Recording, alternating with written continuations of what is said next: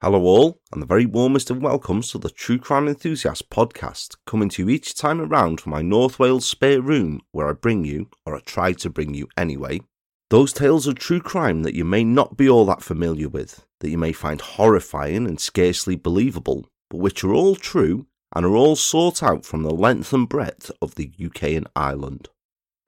Doing this is myself, Paul, the creator, host and true crime enthusiast of the show's title. I'm joined by my beloved black and white hairy menace, Peaksy, the true crime enthusiast cat. And we're completed by yourselves, the wonderful enthusiasts who make the show. It's fantastic, as it always is, having you joining us today, which I thank you so kindly for doing so. And I do hope that as you have, then the episode finds you and yours all good, all safe, and all well. Before we begin then, big thanks go out this week first to Andy and Rachel, the hosts of Picture the Scene podcast, who kindly had myself and Bob, one half of Twisted Britain, on for a bit of a bonus collaboration with them recently, which was tremendous fun to do, and I look forward to doing similar again with them in the future. The episode's now out and is one that I hope you'll tune into to have a listen as to what we all discussed, and there was some pure shock and horror there too, I tell you.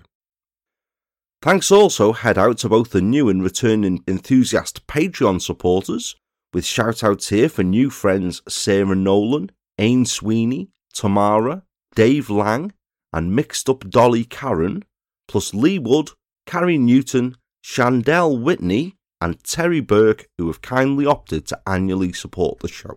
It's so very much appreciated of you all to do so, folks, and stuff has gone out to some of you, of course, although the posties are on mega strike over here right now. They're striking more days than they're actually working, so it may be somewhat delayed getting to you. But whilst you're waiting, you all have the full plethora of bonus enthusiast tales to pass the time for you. From stories as bizarre as The Strange Tale of Hellish Nell, to those as horrific as An Offering to the Angels, there's something for all to be found there in the full series of unreleased bonus episodes.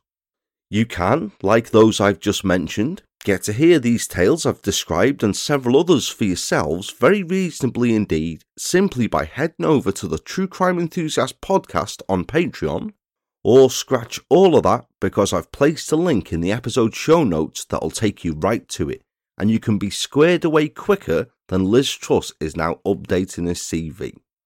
A new bonus tale is added each month also, and I'll be prepping the one for this time around very, very soon. It may even tie in with the Lost Boys somehow. So, back in the room then, and we find ourselves rapidly approaching the climax of the Lost Boys. If you haven't caught up with the first 6 parts yet, and as I've said before, some people do say daft things like, is there a part 1? Yes, there's a part 1. There's 2, 3, 4, 5, and 6. So if you haven't caught up with the first 6 parts yet, then I advise that you do catch up before listening here, or else this bit will make as much sense as the mini budget that's just been. But if you have already, then last time around you'll remember we got to properly meet some of those responsible for the horror that the Ark is constructed of, and catch up with how the years following were for them. Robert Oliver, Leslie Bailey, Stephen Barrell, as well as a couple of other names. But that was only some of those ultimately responsible. As I said before, there are so many who are unnamed and uncharged to do with the cases we've looked at. It's a real cancer, this network is. That's the best way I can describe it. So I opted to focus on the names we've consistently met so far throughout the tale. We met a few last time then, and heard about the intervening years and how they treated that scum, but we only met a couple of them then. Make no mistakes, does that mean I feel those mentioned in First of the Monsters deserve any leeway whatsoever, or I consider them any lesser monsters? No way, this is evil personified all around that we're talking about for certain. But I saved another couple, probably the couple, for this time around, who I think are just that extra level of beast, one of whom has been described as the most evil person still breathing in Britain. And he's a proper contender for sure. The episode contains details and descriptions of crimes and events involving descriptions of sexual offences against children that some listeners may find extremely disturbing and or distressing, so please use discretion whilst you're listening in all. Bearing that in mind, please join the true crime enthusiasts for part 7 of The Lost Boys, an episode I've entitled Worst of the Monsters. Of the remaining pair that we shall discuss this time around, we shall begin with Leonard William Gilchrist Smith, known throughout our tale as Lenny Smith, and for the one who should undoubtedly have been in a dock looking at life for his crimes, certainly at the very least relating to Jason and Mark, if the CPS hadn't been such utter twats.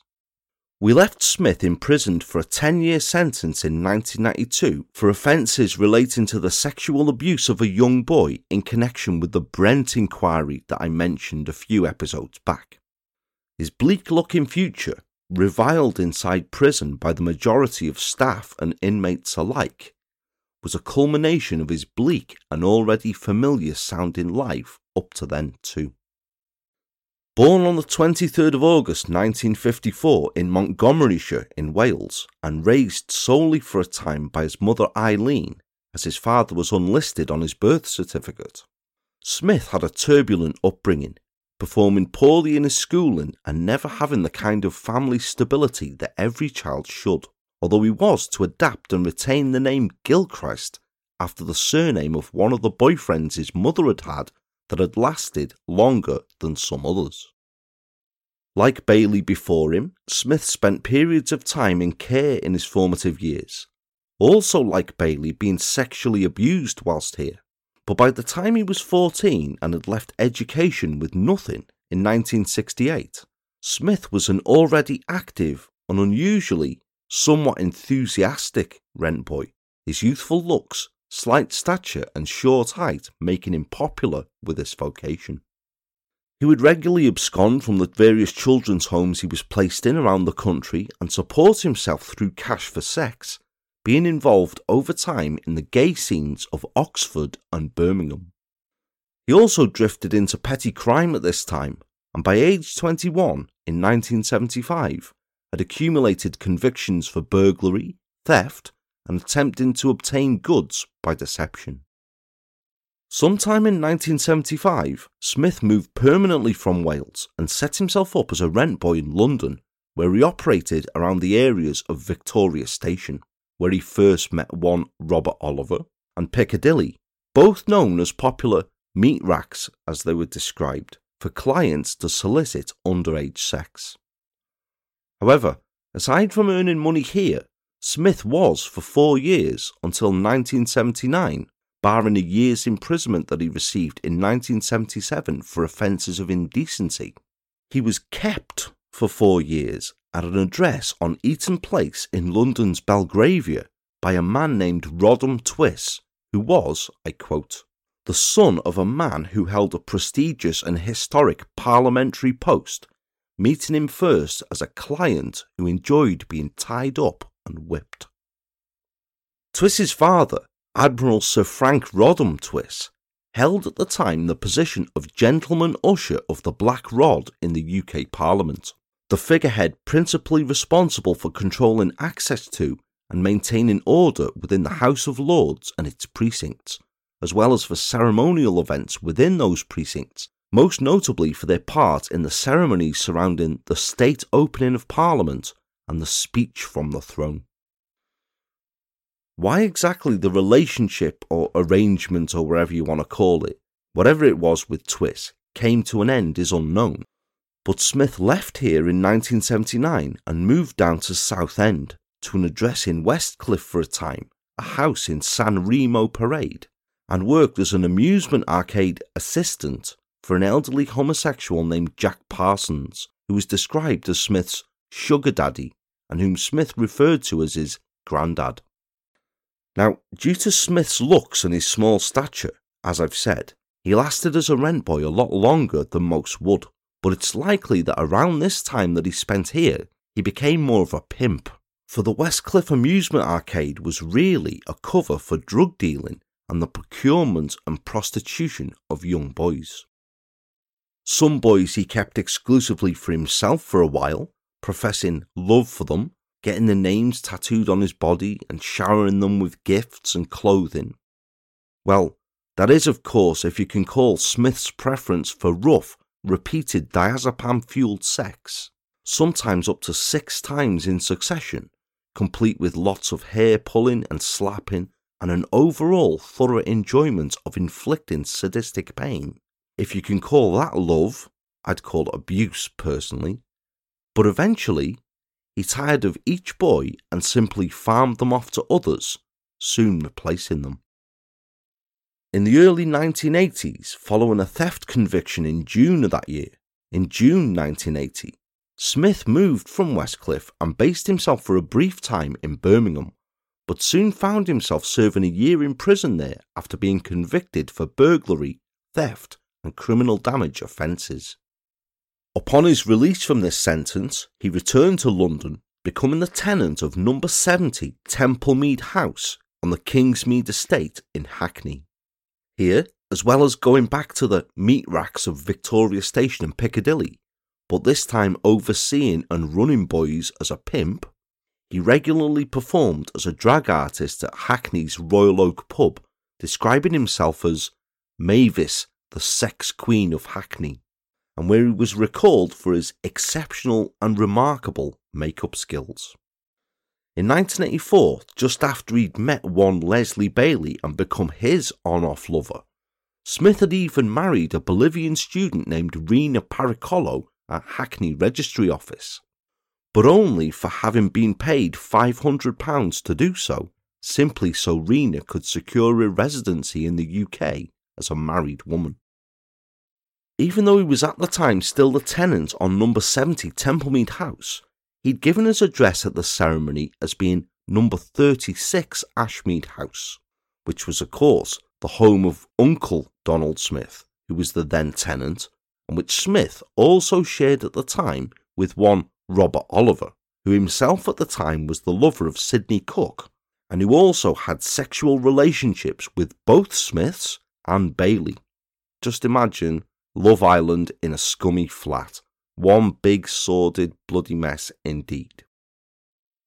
It was also, of course, the flat where Barry Lewis had been horrifically abused in a year later, and where Jason Swift was ultimately to meet his death.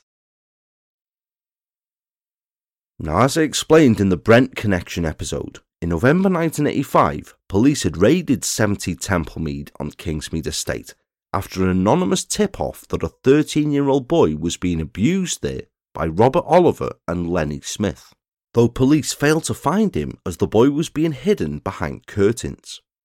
The boy was first introduced to Lenny Smith by another of the gang who was never to face charges, Walter Ballantyne, who had himself first picked up the boy in September 1985, and Smith, the gang's acting pimp, had used him simply as another of the boys he was regularly supplying to paedophiles at the cost of £5 per child.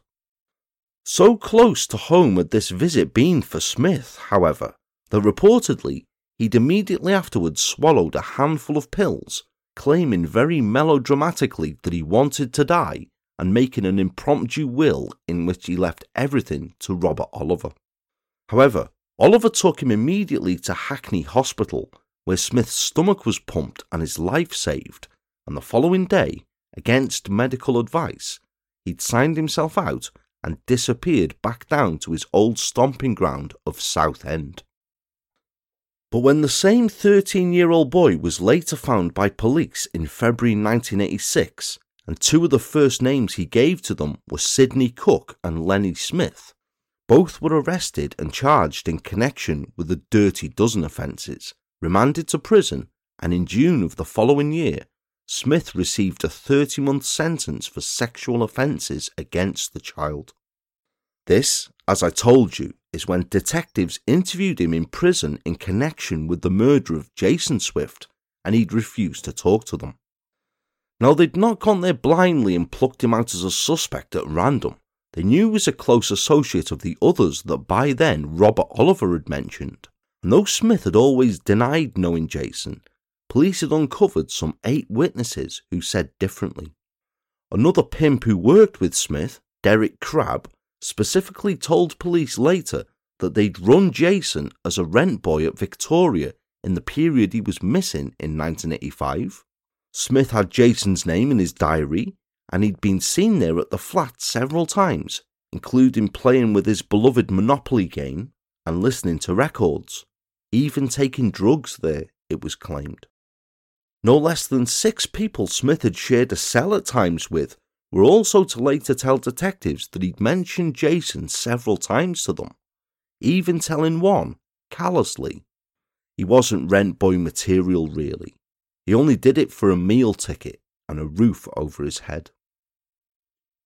Poor boy, eh?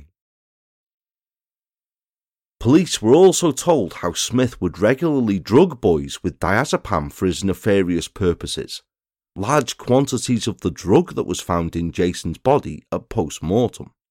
And to cap it off, a relative of Leslie Bailey's, perhaps the never-identified Oddbod, or perhaps another, it was certainly one who was a convicted sex offender anyway, later came forward to say that on the night Jason Swift had died, he saw Cook and Lenny Smith putting a rolled-up carpet in the back of Cook's Jaguar.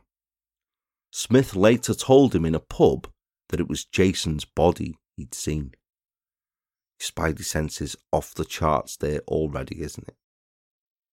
So, when he was released from Wandsworth Prison on the 23rd of October 1987, detectives were waiting and arrested Smith outside the prison gates, charging him the following day with the murder of Jason Swift.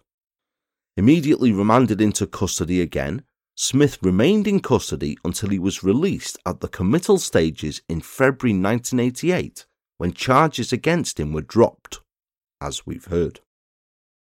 Speaking to the Sunday Mirror newspaper, who'd confronted Smith following charges being dropped, and after the other 4 were sentenced, Smith had the gall to complain of his life of hell, saying, I quote, "I have to sneak in and out, terrified that someone will spot me and beat me again. I didn't ask to be put here, and I had no idea that Jason's mother lived so near. Now, I have to leave my flat before dawn and come home after roaming the streets when it's dark so I won't be recognised.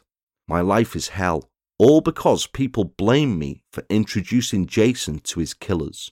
I swear I never met Jason, and I beg his parents to believe me.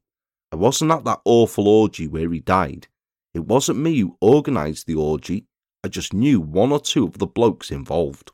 I was interviewed by the cops because someone in Wormwood Scrubs told a pack of lies. Just because I shared a flat with Rob, that doesn't mean I had anything to do with Jason. No one could pin anything on me. I'd heard of Jason because people spoke of him being a rent boy around Hackney, but I never got involved. What happened to him was sick. They were a sick bunch of blokes, and it's pathetic that I was mentioned as the one who set everything up." Doesn't your heart bleed, eh? Referring to Cook, Smith added, "I know he will die in prison for Jason's death, but I'm convinced he can unlock the door to other murders. I had sex with him, and I know he's a sadistic lover who has a kink for very young boys. He would drive up streets and get turned on by children as young as 8 playing in the roads. He worked in fairs up and down the country and picked up youngsters for sex. I even worked on a fairground with him and watched him at work. I like kids, but there's nothing funny going on. I would never harm them. I admitted sex assault with Leslie, but now I'm a bit wiser, and I would get myself a good solicitor who could help me get off." Yes, he actually said all of this straight-faced. I mean, can you believe this individual, or what? Smith remained at large then, as I said, exposed by the Daily Mirror, and also getting hiding just after his cronies were convicted of Jason's rape and manslaughter. But the Operation Orchid team kept him under close surveillance because his name cropped up more than any other through Bailey's accounts. And on the 2nd of May 1990, he was arrested at a public toilet where he just indecently assaulted a child. He was ultimately convicted of this offence, for which he later received a 3-year prison sentence. Now, as we've heard in previous episodes, though the CPS deemed it best not to charge Smith in connection with Barry or even Mark Tilsley, though he'd been mentioned in a detailed account as the one who drugged and strangled Mark, it was while Smith was serving this 3-year sentence that he was interviewed with regards to other offences that had recently come to light from way back in 1984 in Hackney involving a then 6-year-old boy, who now 13 had confessed his past abuse to the head teacher of his boarding school and had named Lenny Smith as being the one responsible. Thus, on the day Smith was released in May 1991, he was immediately rearrested and charged with offences in relation to this boy and remanded straight back in custody until his trial. At his trial, which took place at the Old Bailey in December 1992, the court heard how back in 1984, then 30-year-old Smith had offered to babysit for a neighbour's 6-year-old son, referred to only as Nicky, when the boy's mother and sister had been taken into hospital, having the boy staying at his flat. Whilst he stayed there, Smith started getting into bed with the boy and then sexually abused him, the court heard, whilst because of his Good Samaritan routine, he became a close friend of the family when the mother and sister returned from hospital. Like one of the family, the mother later referred to Smith as, and allowed him access to her children. Smith repaid this by buying the boy sweets and gifts and telling him that he loved him, but also repeatedly raping and abusing the boy over an undisclosed period, frightening him into silence by telling him that he would kill his sister if he ever disclosed a word of the abuse. One evening, the perverted Smith even took the boy by taxi to a West End gay club that he was well known at, the boy later describing to a court via a video link-up. When I came out of the toilet, there were 2 people having sex. I thought it was a man and a woman, but when I asked Lenny, he said it was 2 blokes. And this is the bloke that the CPS deemed not even to attempt to prosecute for murder. Yes, it boggles the bloody mind, doesn't it? Sickening. On the 9th of December 1992, Smith was convicted and jailed for the sickening sex attacks on the boy. Sentencing Smith, presiding Mr. Justice Mantle, said, "I don't care about your sexual inclinations. You can possibly help them, you possibly can't. What you can help is what you do about it. What you did to this little boy was wicked. He was in your care and you abused him. You've done him lasting damage and he may never recover."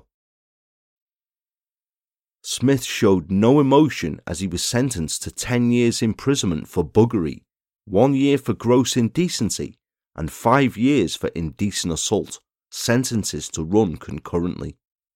Saying nothing, Smith gave a middle finger gesture to Orchid detectives present in court as he was led away to begin his sentence. Following the verdict, an Operation Orchid officer said, "We're delighted he's been jailed for 10 years, but we wanted him charged with murder." Detective Superintendent Mick Short echoed this, saying, "Lenny Smith is a danger to all young boys. He is truly evil. He was rearrested trying to pick up a young boy in a toilet. At least 9 young boys were drugged and abused by up to 10 men in orgies at that East London flat. There has to be the possibility that they killed that many." Indeed, the boy Nicky was lucky to be alive, for if Smith had not been known to Nicky's family, he would very possibly have joined the likes of Mark, Barry and Jason. Only the day after he was sent down for 10 years, the Daily Mirror banner headline, above a picture of an underwear-clad Smith, taken a couple of years before when the Mirror reporters had confronted him, and an article which detailed his imprisonment, read, "Now try him for murder." Point of note, actually, in the late 1990s, a television investigative journalism series, Dispatches, featured a documentary on Smith There is a link to it in the episode show notes, and which features an interview with the mother of Nikki. And though quite hard-hitting it is to watch, it is interesting nonetheless. Prison wasn't the kindest to Smith, for though he was housed on Rule 43, he was still despised by the majority of staff and other prisoners alike. He was attacked several times over the years, also reportedly suffered a nervous breakdown, and discovered that he was HIV positive. Yet, by having served less than 7 years, in 1999, then 44-year-old Smith was looking at early release. He'd also reportedly begun identifying as female whilst a serving prisoner, and had even wanted a sex change before he re-entered society, and all at the taxpayer's expense. Now, I found a wonderful editorial quote from a newspaper whilst I was researching this that supported Smith's reported request at the taxpayer's expense wholeheartedly. For the operation, yes, but for the anaesthetic for it, no way. Too bloody right, eh? Now, Smith wasn't to get his operation. Most considered it a mere gesture to try and convince that he was a reformed character and less of a threat, which of course he wasn't. Children were still his predilection. Before his release, Smith had even told a former cellmate, "The first thing I do when I get out is I'm lining myself up with a lovely little chicken, but I shall cover my tracks this time." And sorry, Scotland, but it was reported that Smith had told prison officers in Wakefield Prison that he would have liked to move there, him only too aware that no local authority in England or Wales would be prepared to give him a home, and having befriended a number of Scots inmates whilst in Wakefield and other prisons. Of course, it had nothing whatsoever at all to do with the fact that Scottish police forces would have had no official power to monitor him, for sex offenders are forced to undergo supervision only if they were convicted post-1992. Smith was convicted that very year. Police forces in Scotland were put on alert then after receiving information about Smith's intentions, and the National Criminal Intelligence Service circulated information about Smith throughout Scotland. One senior Scottish detective said at the time, "Intelligence reports suggest he could try to relocate in Scotland, where he would appear to have contacts. We can't stop him coming here, but obviously every effort will be made to keep an eye on his movements." Former Police Chief Superintendent Roger Stoodley said at the time, "He is a danger to all young boys and is truly evil. He will always try and offend again. Wherever he goes, children will die. He doesn't deserve to have any taste of freedom whatsoever." However, it was not to Scotland Smith went when he was released from Wakefield Prison on the 18th of June 1999, smuggled out of the jail a day early, but instead into the protective custody of the Metropolitan Police and probation workers, to a secret location in London, having been told a threat on his life would almost certainly be made if he moved freely on his own once he was freed. Smith, like as I had described Oliver was in the previous episode, was held in a London police station for a month, but had agreed to be the first resident of a purpose-built flat complex for freed sex offenders within the grounds of Nottingham Prison on Perry Road, which at the time was nearing completion, and which had caused controversy ever since plans for it were unveiled.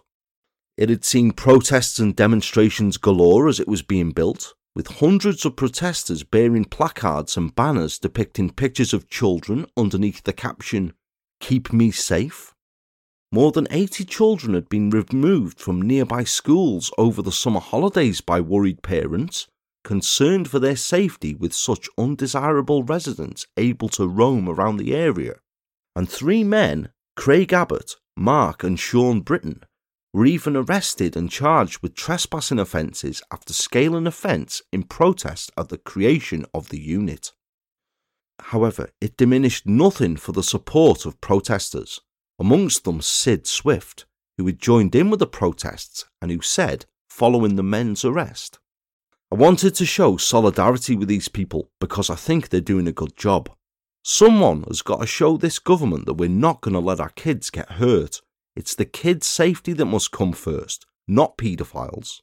It's a scandal that they've been arrested for wanting to protect their children while these men go free. They'll be living the life of Riley in these bedsits. It hurts me every time I hear their names. Jason's father, and how personal must that have been to him, hits the nail right on the head there indeed, doesn't he? It just seems to be yet another instance, and there seems to have been many throughout this tale, of the system and the powers that be letting down the boys and their families. Absolutely disgraceful. So, whilst he was awaiting this unit being completed, Smith was watched round the clock by police. A prison spokesperson said, following his release, "The prison service cannot detain a prisoner beyond their specified release date. It is illegal to hold someone who is legally entitled to their freedom." Okay then, playing that game, why not just turf them out anywhere on their specified release date if it's so bloody important, but let people know publicly, immediately, what danger is in their midst and where they are. Because he'd opted for this unit, however, and agreeing to be released into the custody of the police, Smith had to sign away the right of freedom that would allow him to live wherever he wanted and live under restriction, as I described when talking about Robert Oliver last time, including the 24 hours notice required before venturing out so proper supervision could be arranged. Now, it's unclear how long Smith spent at this unit. Some accounts have it at 5 years plus. But he'd certainly moved from here by June 2005, however, and he'd actually come up to my neck of the woods, when that month it was reported that furious parents living in Plasmaddock in Wrexham, an area 4 or 5 miles outside the city centre, were protesting against Smith being a resident of the Plas y Wern hostel there, and he'd soon been moved on. I know the Plasmaddock area well, and residents of the large housing estate there, which is known in town as Plas Vegas, or Plastic Maggot, Plastic Magic, whatever. They've often been seen protesting about residents of the Bale hostel, and specifically the potential danger to their children on their doorstep. In fact, the strongest I can remember it being was when the hostel briefly housed one of James Bulger's killers. People don't forget, do they? There are conflicting reports as to where Smith went from here, but it was most likely to Hampshire, where in June 2006 it was reported that months earlier, on the 22nd of February 2006, Smith had died of AIDS at Fieldgate Nursing Home in the village of Horndean, taking to the grave with him the terrible secret of just how many children he had abused and murdered. But he would never have talked anyway. Whenever he was asked about Mark or Jason, he'd always replied, "No comment," to everything. Roger Stoodley recalled years later. That's all he would say, with a very straight face. He was very calm and very cunning. I've never met anyone so completely devoid of compassion. Paedophile expert Paul Roffey said, "There's no doubt in anyone's mind that Smith must have been guilty of more crimes than the one case he was convicted for. We've seen research from one clinic which monitored men found guilty of child sex abuse offences. They found that once the men relaxed and began talking about their abuse, they opened up and spoke of other offences they'd committed. Typically, this was around 10 times higher than the crimes for which they were convicted." So, how many youngsters Smith abused, and possibly murdered, will never be known. But with his standing as such a key character in the interlinking sordid world we've heard described, the amount of abused children is likely to run into the hundreds, if not the thousands. When one such ring was exposed in the 1990s, the Shoebury sex ring, that's a story for perhaps another time, several witnesses, complainants in the case, came forward to say that one of the leaders of the ring, an individual named Brian Tanner, who was known as Chicken Master for the amount of boys he would procure, and who died the same year as Smith, would often threaten children if they were not compliant with the perverse demands. "If you keep this up, I'll take you to Lenny Smith." Now, if this was a threat enough to make any child compliant to whatever vile demands out of fear, and these threats, according to one witness, began in the mid-1970s, who knows exactly what depravity and outrage Smith is responsible for, previous to that we know of.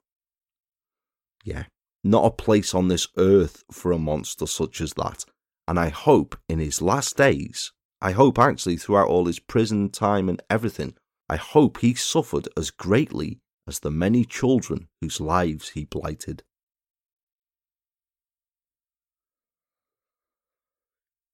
I've saved the account of what is most widely considered the worst individual concerned here for last though, an individual who's been described, as I said, as the most evil person still breathing in Britain.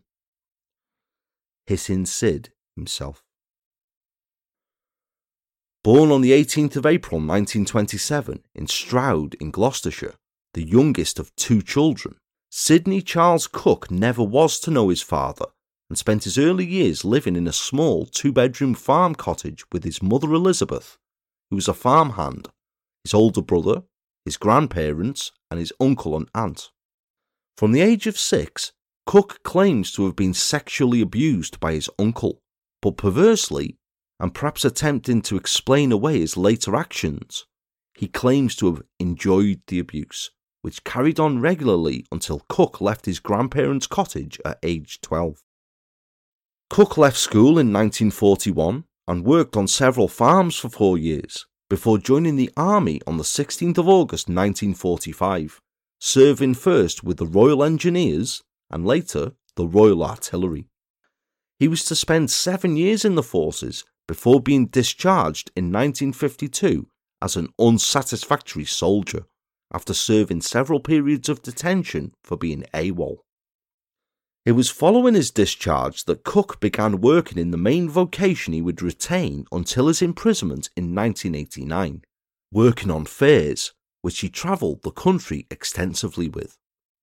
He met and married his wife, Ivy, in 1955, but they later separated and completely lost touch, to the extent that Cook didn't even know that she years later had divorced him. Though he was a habitual petty criminal and had several convictions for dishonesty and theft, cementing his commonly described aura of being sneaky and untrustworthy, snake-like is a word that pops up often when describing Cook, hence the nickname Hissin Sid. Cook's only conviction for a sexual offence until he was convicted of the manslaughter of Jason Swift came on the 8th of April 1961, where he was fined £20 for indecent assault after sitting next to a young boy in a cinema, placing a raincoat over their laps and touching the boy indecently.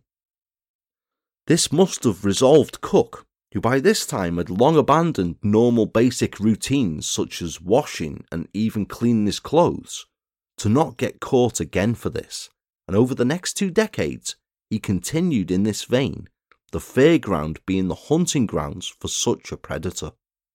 He would tour the country with whichever fair or circus he was working with, a familiar figure in his filthy suit and trilby hat, enticing eager young boys with his child-sized version of a test your strength and ring the bell machine, or working on the waltzers or the dodge jumps, offering sweets and free rides to whichever boy caught his eye.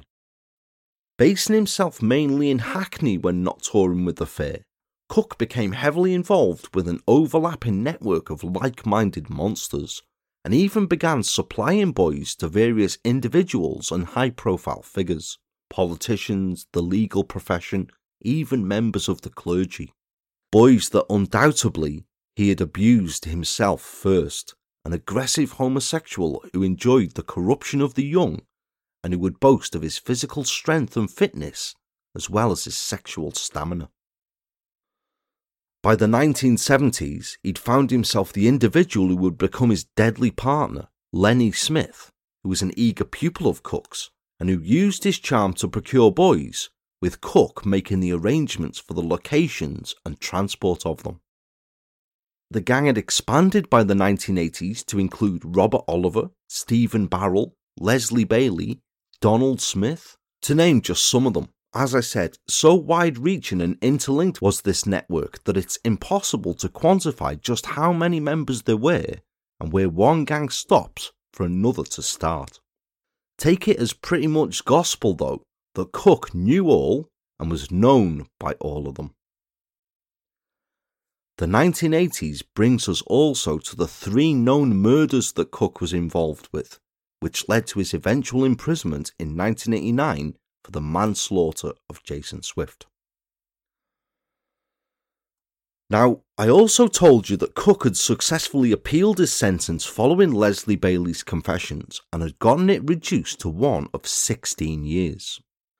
16 years is still a long time for such a reviled figure to spend imprisoned, however, and over the years, I'm sure you'll be pleased to know that Cook was attacked several times in various prisons that he served time in, suffering several concussions, receiving a broken jaw on one occasion, whilst another time narrowly avoided having his jugular vein severed following a bladed attack as he stood in the lunch queue at Albany Prison. Kept on Rule 43 constantly, as all this lot are, Cook passed his prison time, perversely I thought, by making soft toys for disabled children, for which in the 1990s he'd even won a prison award for. By 1997, some 8 years into his sentence, he'd been moved back to Wandsworth Prison, a revered figure to other paedophiles in Pervert Palace, for the extent of his depravity and the lengths he would describe that he was prepared to go to ensnare his victims. Metropolitan Police Officer Detective Constable Tina Burney said, years later, "He's been put on a pedestal because he killed all of those kids. It was a fantasy to all those paedophiles to go that bit further." How much of a shower would you need each night being around something as despicable as that, eh? It doesn't even bear thinking about. And this, Cook, was an individual who was then being prepared for his release. Oh yes, because Cook had been sentenced before the 1991 Criminal Justice Act came in, he automatically became eligible for parole after serving 2/3 of his sentence, which still doesn't mathematically add up to me but there you go, and would also be unsupervised following his release too. These issues had been addressed following an implementation of the Act. For people sentenced after that date, parole was no longer automatic on completion of 2/3 of the sentence, and he would have been supervised by a parole officer, but it was just yet another way that Cook cheated the law here. Unusually though, in the run-up to his release, scheduled for April 1998, Cook had been deemed unsuitable for any day release or weekend leave, which is normally granted to ease a returning prisoner back into society.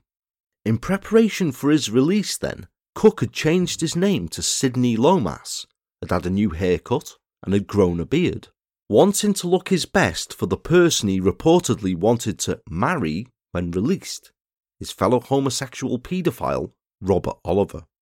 He also reportedly told prison officers, "I've spent 9 years fighting the system. The Home Office wanted to declare me insane so they could send me to a mental hospital when I left prison, but I told them that they were mad, trying to prove that I'm mad after 9 years of perfect behaviour. They weren't going to get away with that.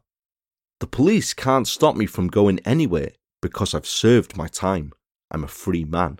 Basically, I can go where I like with whoever I like. I'm going to vanish. I have no intention of being hounded around the country. I have friends outside who'll help me disappear. Nobody will find me." Boggles the mind, doesn't it? Hearing rumours that Cook was in fact planning a move back down to a seaside town he had great affiliation with, Southend, upon his release, on the 24th of March 1998, Detective Superintendent David Bright and Detective Chief Inspector Dick Madden, who had worked on Operation Stranger, visited Cook unannounced in Wandsworth Prison to find out where Cook did intend to relocate to, and for Dick Madden to get a good look at him in case it was to Southend. By David Bright's account in his book Catching Monsters, which is a very recommended, fascinating read that's been unbelievably helpful in creating the arc, the then 71-year-old Cook swaggered into the meeting room, cheerfully said, "Hello, Mr. Bright," and then started shadowboxing him and showing off doing squats and press-ups, totally unfazed by his presence. Without prompting, Cook intimated indeed that he would be heading down to Southend, saying to the officers with a smile, "I'll soon be coming down your way." He was introduced then to Detective Chief Inspector Madden by Detective Superintendent Bright, and was told, "This officer deals only with child abuse in Essex, and he now knows you." Following this, and though David Bright was hopeful of engineering the conversation around to talk about other missing children, namely Mark Tildesley and the location of Mark's burial site, from Cook's arrogant "fuck you" stance, the officers knew they would get nothing in the way of information from him. The following month, and following him agreeing to wear an electronic tag, he couldn't have been forced to wear one without his consent due to the same rules that granted him automatic parole qualification and non-supervision, despite even though probation officers considered him dangerous and predatory, and despite Cook himself admitting that he may reoffend. On Saturday the 4th of April 1998, Cook was moved from Wandsworth Prison to stay in cells at Lehman Street in Stepney, used at the time as a base for traffic wardens, until a move to a secret permanent location could be finalised. He'd been whisked away from Wandsworth Prison under cover of darkness late on the Saturday night, 2 days earlier than anticipated, to avoid any possible confrontation with protesters ahead of a vigil outside the prison to protest at his release and to remember victims of paedophiles. Alongside several groups around the country that lit candles for Orchid's children, the candlelit vigil did indeed take place outside Wandsworth that Monday, a peaceful protest to highlight demands for new laws to prevent paedophiles like Cook from being released, but that, as I said, was as much a remembrance service for young murder victims, with photographs of Jason, Barry and Mark amongst several other youngsters that were prominently displayed on banners. Among the protesters were Jason's mother Joan and her friend Dee Warner, who said, "Joan and I are absolutely sure that Cook will offend again. She just cannot believe that this animal is coming out." Others present included the now sadly passed on Winnie Johnson, the mother of still sadly missing Moors murder victim Keith Bennett, who said, "The government are doing nothing and have done nothing in the 34 years since Keith was killed." And Lynn Costello, a representative of the group Mothers Against Murder and Aggression, echoing, "The way his case has been handled is a disgrace, the biggest cock-up in the history of our legal system." Kate Lowes, meanwhile, who runs the group Speak, Stop Paedophiles Exploiting and Abusing Kids, appealed, "Surely the time has come when the inadequate laws governing this group are tempered to common sense. By releasing this evil monster, the government are playing roulette with another child's life. The children that were murdered will never walk free and realise their potential, and their families serve a life sentence with no chance of appeal or reprieve. Why should Cook get any less?" Indeed, yes. What an absolute disgrace letting this filth out.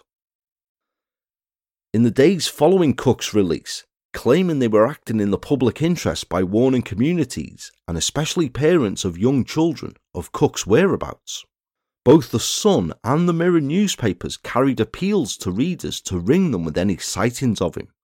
The Sun had published a full-page picture of Cook on the Saturday under the headline, "New Face of the Beast," warning that he could turn up in any community and adding, "If you spot him, ring our hotline so you can expose his whereabouts."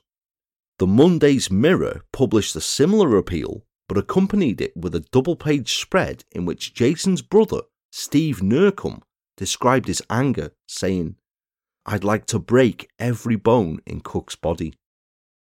You probably have to get in line, mate. And chillingly, retired Detective Superintendent Roger Stoodley had added, "He'll kill again.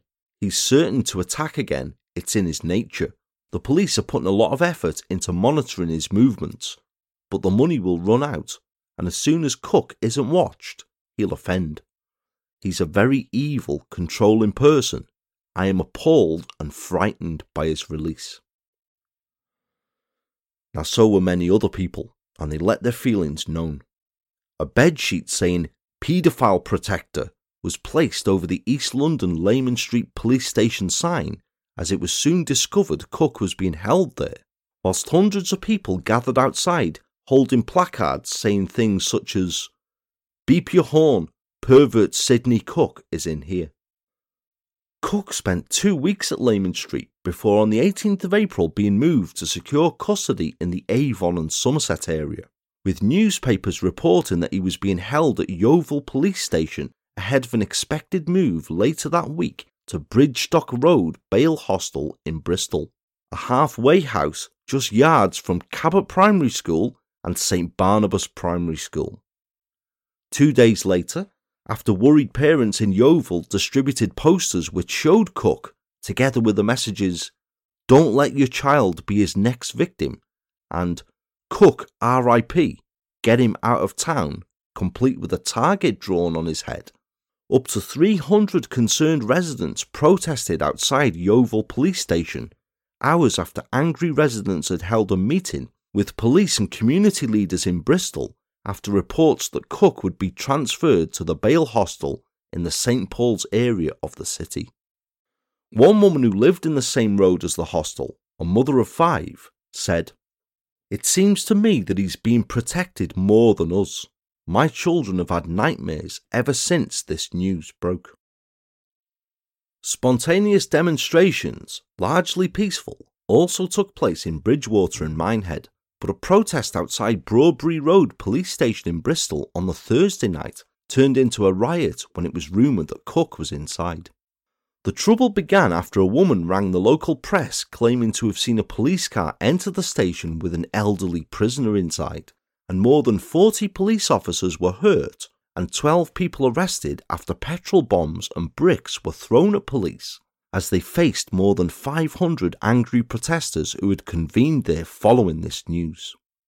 Officers dressed in riot gear, with the help of a police helicopter, eventually managed to bring the situation under control, but this was far from being the only ugly scenes, public revulsion causing innocent people to be caught up in the confusion. 2 examples being a man named Derek Jackson, who was almost hit by a brick that came flying through his window after being mistaken for Cook at an address in Shepton Mallet in Somerset, whilst another man in Manchester was intimidated and assaulted due to his close physical resemblance to Cook. A senior police officer, Detective Superintendent Ed Williams, said, "At the moment, the behaviour of the public is pretty immature. If they carry on with their hysterical reaction, all they're going to do is make the job of the police more difficult. They're going to create more hostility against paedophiles and drive them together. They've got to behave more responsibly. We've got ourselves into a catch-22 situation where the public want to know when paedophiles move into their area, but when they do know, they move into vigilante mode."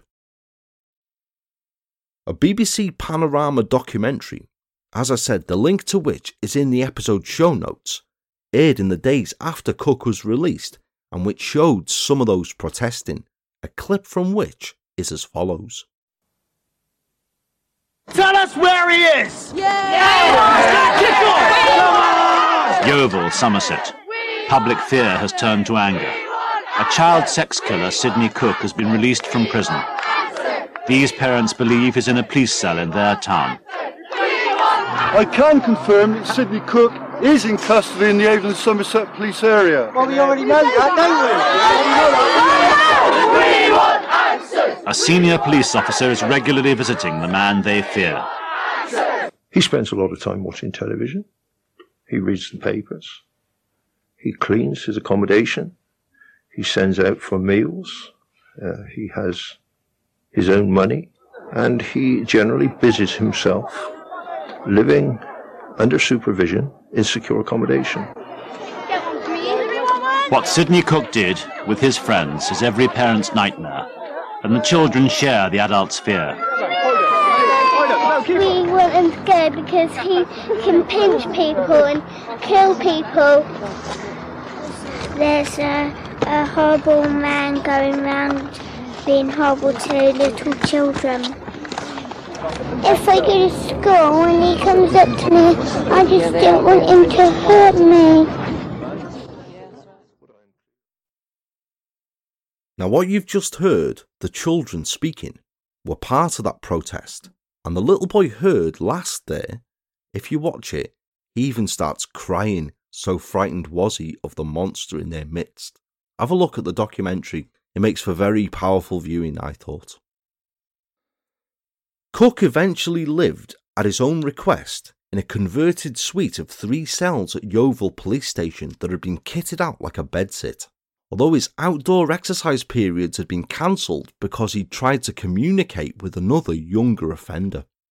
He painted his cell blue, and the Home Office provided him with a TV, a washing machine for him to do his own laundry, a microwave, and a small 2-ring cooker, with him also kept under constant watch by a team of minders, and visited only by representatives from social services and the Salvation Army. Cook also gave his minders a daily shopping list of food, which he cooked for himself on his 2-ring stove, as well as a daily video rental and tobacco request, as if he considered the staff to be his own personal servants. The Mirror newspaper revealed that Cook even expected staff looking after him to pick up his weekly pension. He would try and play cribbage or cards with them, and attempting to personalise with them, he would in one breath say idly to them about how he one day planned to buy a camper van and a bouncy castle, and in the next ask them about their partners and children, as if you're going to talk about your kids with Sidney Cook like. But this life of Riley was soon to change. Also in the episode show notes is a link to an investigative journalism series called Dispatches that aired an episode on Sidney Cook on Channel 4 in the UK on the 29th of October 1998. There are actually links to a few documentaries in the references section, including one of the same show as I mentioned before that concerned Lenny Smith, which had aired shortly before the Cook one, and each, although containing disturbing references, make for interesting viewing and have been invaluable whilst writing the arc. Now, the episode on Cook didn't reinvestigate the crimes that he'd been named in, but did highlight the strength of the evidence that the CPS had deemed not enough to have him in the dock for the murder of Mark Tilsley, as well as introducing new witnesses who had worked with Cook previously on the fairs and who could now place him as working at the Walworth Festival Fair in Walworth Park, which was less than a mile away from where, and only the day before, Barry Lewis went missing in 1985. The show also detailed some of the other lives Cook had ruined, including one victim of Cook's, his face distorted and his identity known only as Terry, who was still so traumatised from his rape 13 years later that he could only speak through his sister, and the details of 2 other men that police believed when they alleged that Cook had assaulted them too years before. Because both were vulnerable adults and had learning difficulties, meaning they would have made poor witnesses in court, no charges had been raised against Cook, however, which again doesn't seem right at all, does it? Several years later, one of them was still so traumatised when discussing the abuse that he could only do so whilst holding a cuddly toy over his face for protection. Heartbreaking that, isn't it? The stuff of nightmares indeed. Now, the programme, somewhat in the form of Crime Watch, carried a free phone number with it inviting anyone who knew Cook in the decades before, or more specifically, anybody who had been abused by him, to call in and speak to officers from Thames Valley Police. It prompted some 500 callers to the studio giving information, with several further victims coming forth, but one particular call stood out above others. The Dispatches programme was seen by a man who'd been a friend of a family Cook had lodged with periodically in the 1970s up in Cumbria. A dysfunctional, large family with a father absent, Cook had conned the mother into thinking he was a law-abiding good role model and had in fact abused 2 of her children horrifically over almost a decade. The man who saw the programme had remained in touch with one of the woman's sons and told him about the programme, which as a result meant that for the first time in years, the 2 brothers had opened up about their abuse and their accounts were passed on to Thames Valley Police.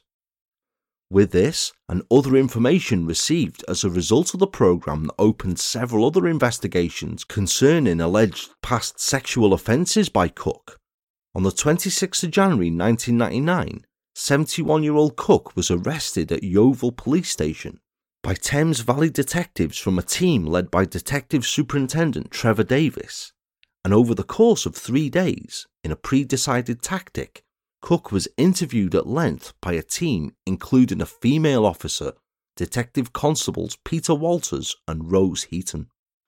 Rose was later to describe the 3 days the team spent interviewing Cook about the offences like, I quote, 3 days in hell with a monster. She even makes the claim that she threw each item of clothing she'd worn to each session away after completion of the interviews. Dramatic sound in that, but I can't honestly say that I wouldn't do the same thing. Would you? 3 days after his arrest, Cook was charged at Reading Police Station with serious sexual offences between 1972 and 1981, including rape, buggery and indecent assault, the charges understood to relate to a total of 8 alleged victims, and the following day appeared before Newbury magistrates.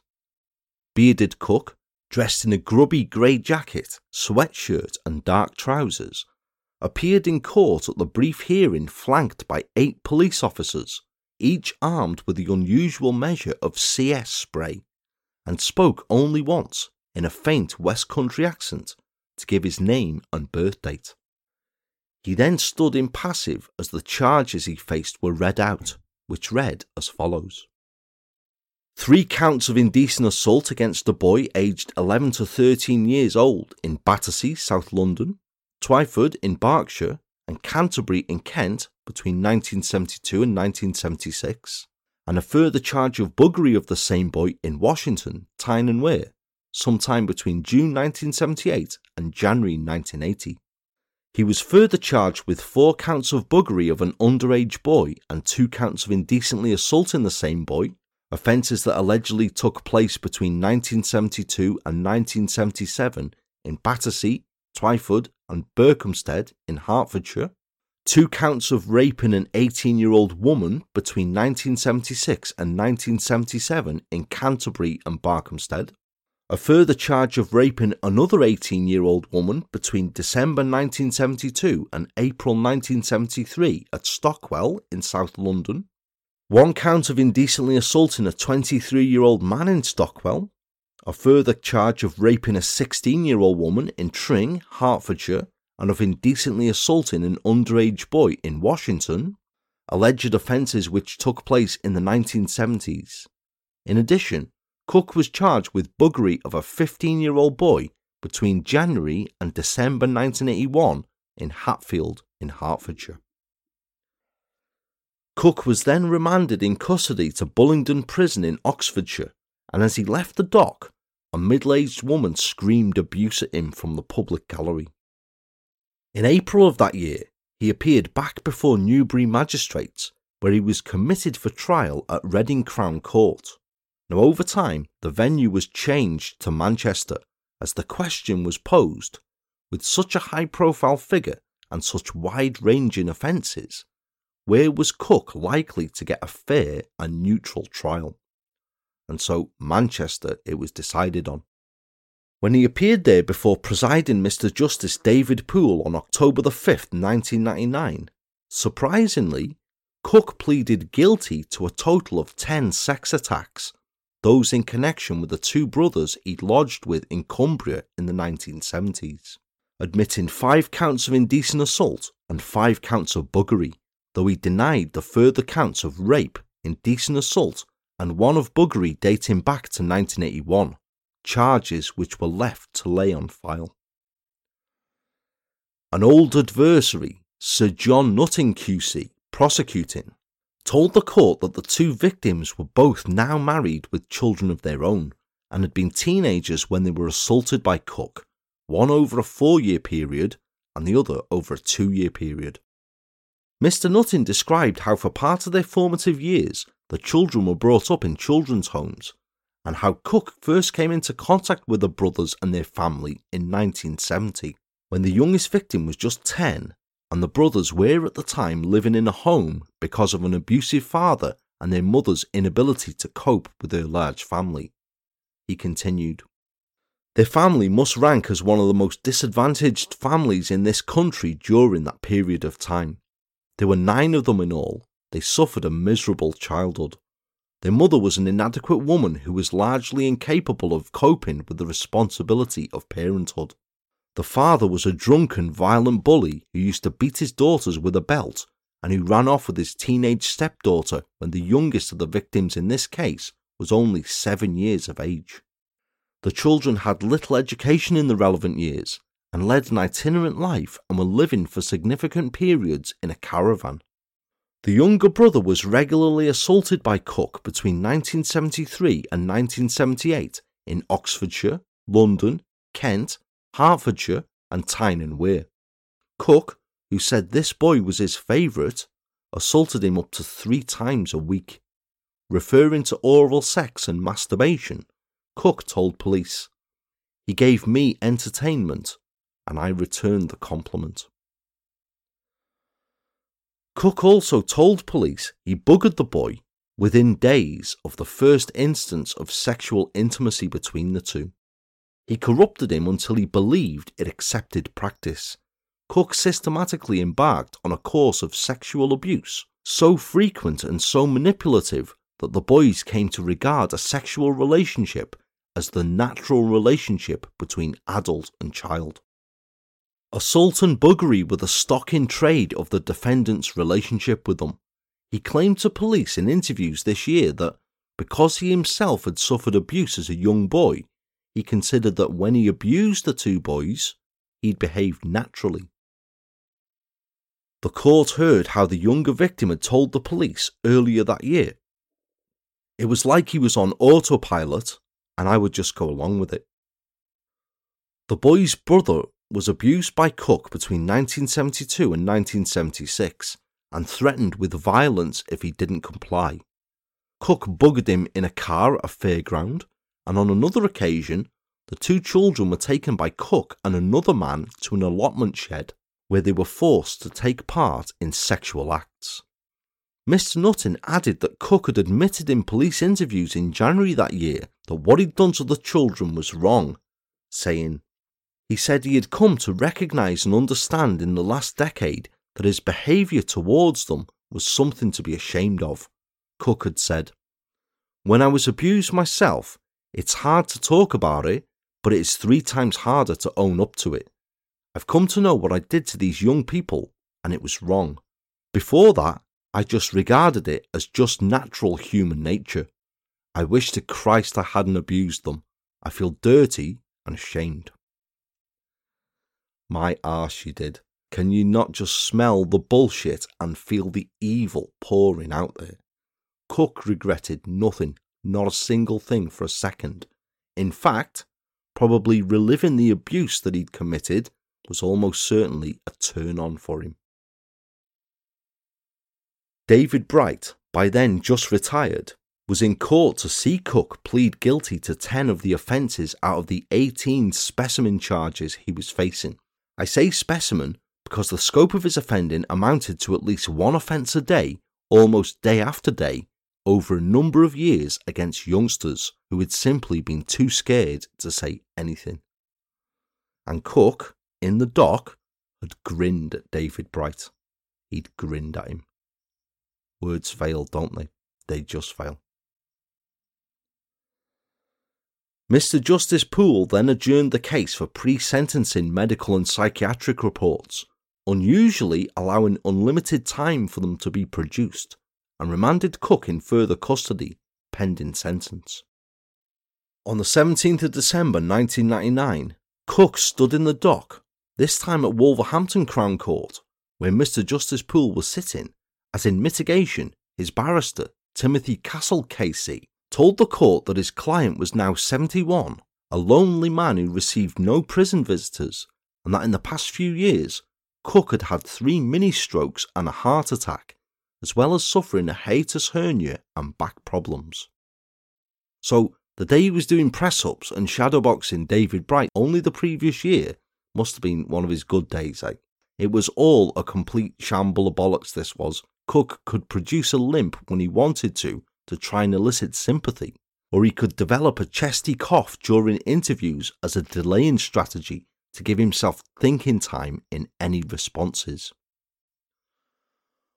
The court then heard extracts from the reports of 3 experts, Dr. Andrew Bates, a forensic criminal psychologist, Julia Miles from the probation service, and Dr. Simon Beer, a psychiatrist at Fairmile Hospital in Cholsley, which were all unanimous that despite his advancing years, Cook continued to pose a serious risk to young boys and adolescents. Mr. Castle attacked these reports as mistaken and unjust, arguing Cook was a man of little education or culture and who did not understand the tests he was being put through.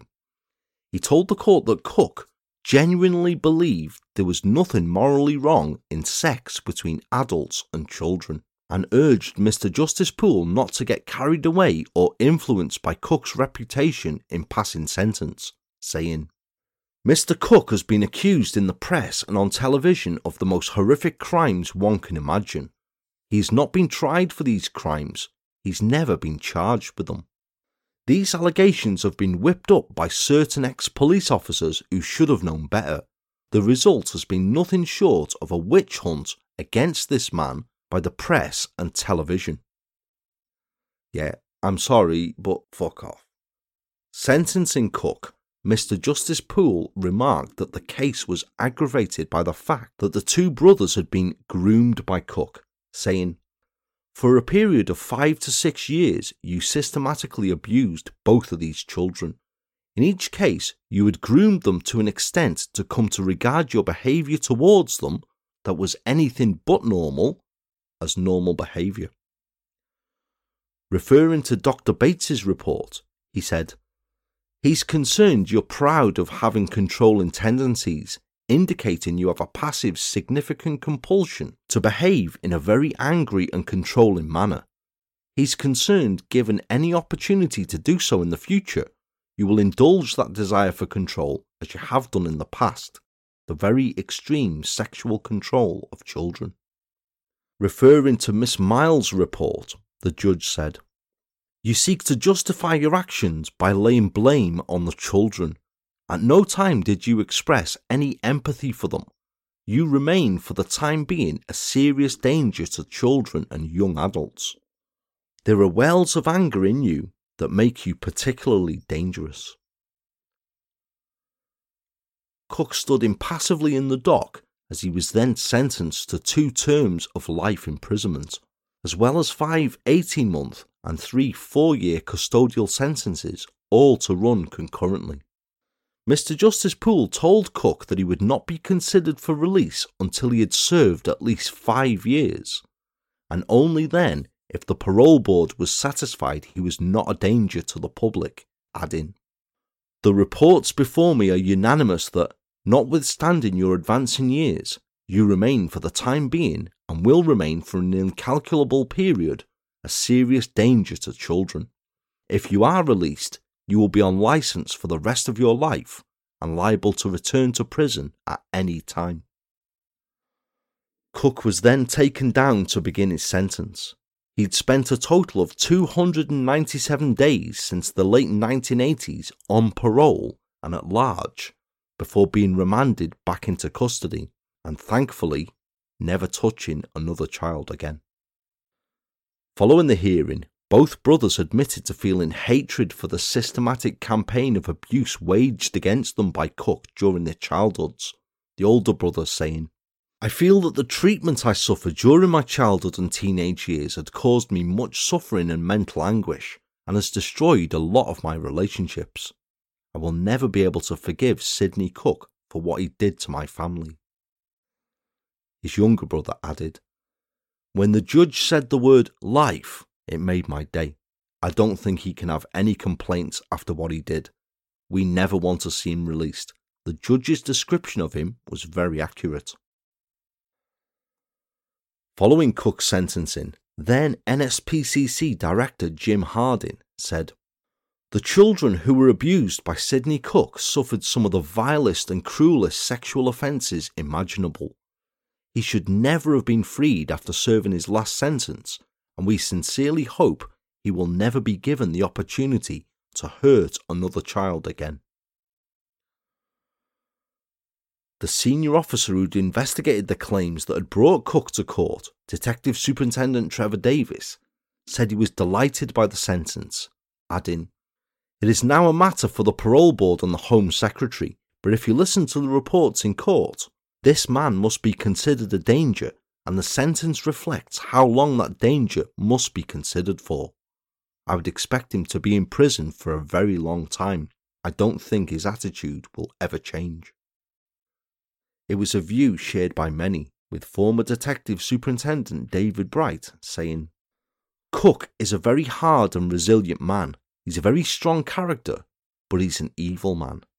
Anyone who does unspeakable things like he did to children is evil. There is nothing more precious than a child, and what he did was the most awful of crimes." No arguments there whatsoever.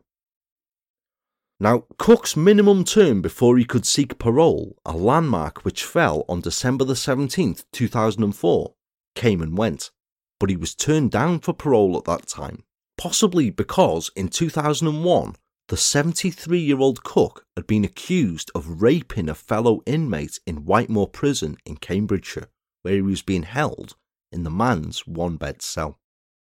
Cambridgeshire police confirmed at the time in a statement that detectives were, I quote, "investigating a complaint of indecent assault which is alleged to have happened at HMP Whitemoor during September and October 2001.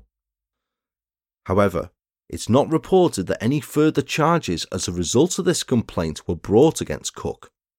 Whether he had or not, I would certainly not put it past him, for although a slight man, Cook had certainly carried some physical strength into his elderly years, developed and honed over a working life in the fairgrounds.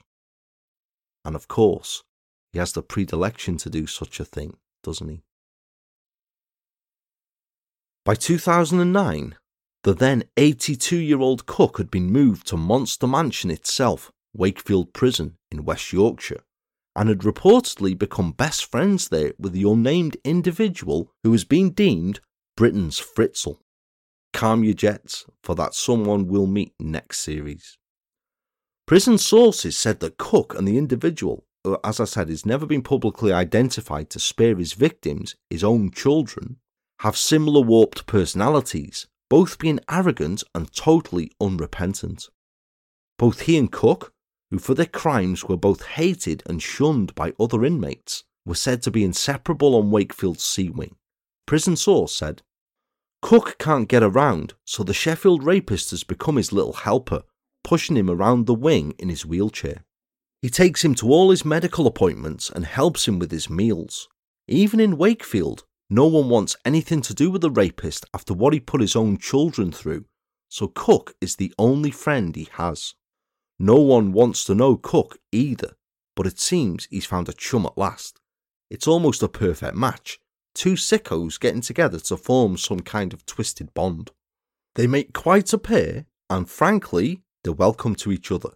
They're the best of friends, but what a friendship." What a friendship indeed, and as I say, we shall meet this individual next series. In the years following this, Cook has remained at Monster Mansion and has since suffered another stroke, meaning he's been given a specially adapted bed in his cell, with a mechanical mattress so he can be lowered and raised to help him get in and out of it. He also has an alarm in his cell in case of another stroke, a TV, a music system, and tea-making facilities. Yet, even at his advanced age and infirmity, Cook has made no attempt at rehabilitation and has failed to complete any sex offender treatment programs. He arrogantly believes he is too old to change his ways, which he of course is now, and is still considered a threat to young prisoners, officials saying he is callous, controlling and domineering, and completely remorseless and refusing to accept responsibility for his crimes. How despised and dangerous he is reflected in the amount of times that he has applied for parole and been refused 10 consecutive separate times, the latest being in October 2021, where at 94 years old, Cook was still considered someone who should die behind bars. His parole has constantly been refused on the grounds that his behaviour whilst imprisoned has been mixed and has provoked concerns and even allegations over the years. He has also consistently been denied a move to an open prison. Now, earlier this month, as I write and record this, it was reported that now 95-year-old Cook has launched an 11th bid for freedom.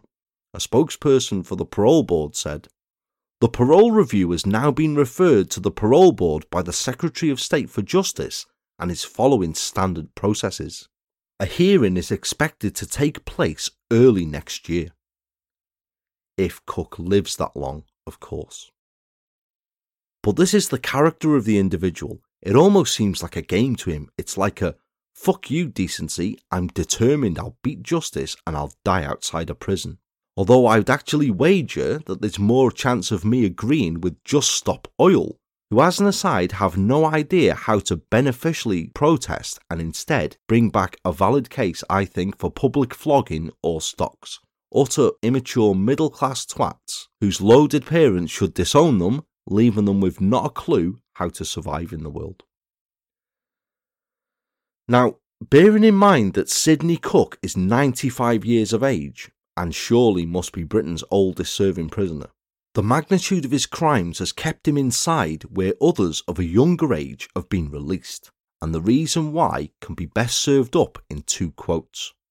The first is from now retired former Superintendent David Bright, who said, "He is the Hannibal Lecter, he is an evil, evil man, but I really believe it should be before he breathes his last, and that will be his final thing, for him to be interviewed about Mark and other children he may wish to speak about." But he isn't likely to, not at all. He hasn't in the almost 33 years he has now spent inside, and now, even on his deathbed, shows no sign of remorse or repentance. What sums Cook up best for me is a quote by now deceased former Salvation Army Lieutenant Colonel Derek Tribble following Cook's life sentences, and bearing in mind this was a pious man who said years later concerning Cook, who, remember, he'd been his observer in his police interviews, "It is a great relief that he's back inside jail. I rest easier with the knowledge that he will never be able to interfere with children. I've met some nasty characters in my time, but Sidney Cook definitely is the most evil person I have ever come across. What he and his gang did to that poor lad was utterly nauseating and sickening. To hear him coldly talking about it as if it were an everyday occurrence was totally shocking. I will never forget the way he recounted the story without any feeling. It's the most evil thing I've ever heard. Before I met Cook, I never thought there was such a thing as evil. Now, I've seen and met it." What can you add to that? Sidney Cook, now 95 years old, remains in Wakefield Prison to this day. I am so consumed with this tale that I want to give my whole thoughts and feelings on those we've heard of in this part and the previous one, but I'll refrain from doing so here and save it for wrapping up come the aftermath part, and the majority of which will come from me directly, warts and all honesty and very little research needed. That part's been building up in me since I began researching Jason's story for The Boy Who Loved Coins. which seems a ways back right now, doesn't it? I'm very certain that you will have your own opinions on those you've heard of anyway. Now that we've left Oliver and Barrel who knows where, Cook almost certain to die in prison, and two of the other monsters, Smith and Bailey, long since dead, the air we breathe being that much cleaner now as a result, put them to the back of your mind, and next time around I'll bring the focus back around to the boys that we've heard of, when it's the turn of their families, how they've gone on, developments with them, that kind of thing. I thank you once again so very kindly for staying with me through the Lost Boys tale. I know it may seem like a chore to some for going through so many lengthy parts to get to where we are now, but as I see it, these boys deserve nothing less than their stories being told in full, however full I've deemed to, and we certainly don't go half-arsed here on The Enthusiast. So expect certainly one more episode, because I've been working solid on the whole case for a couple of months now, fact-finding, and I still haven't really vented myself about it for something that's horrified me and broken my heart countless times over. We shall get there though, and I invite you to please get in touch with your thoughts and feedback on any of the episodes that you've heard through the Lost Boys so far. You can do so in the Facebook thread that's up in the show's discussion group, or through any of the show's social media links. You know where to find me by now. So with that, I shall go and do just that right now. So until the next time, I've been, I still am, and hopefully still will be Paul, the true crime enthusiast, wishing you all good and safe times, and I shall speak to you very soon. Take care all, thanks very much for joining me, and goodbye for now.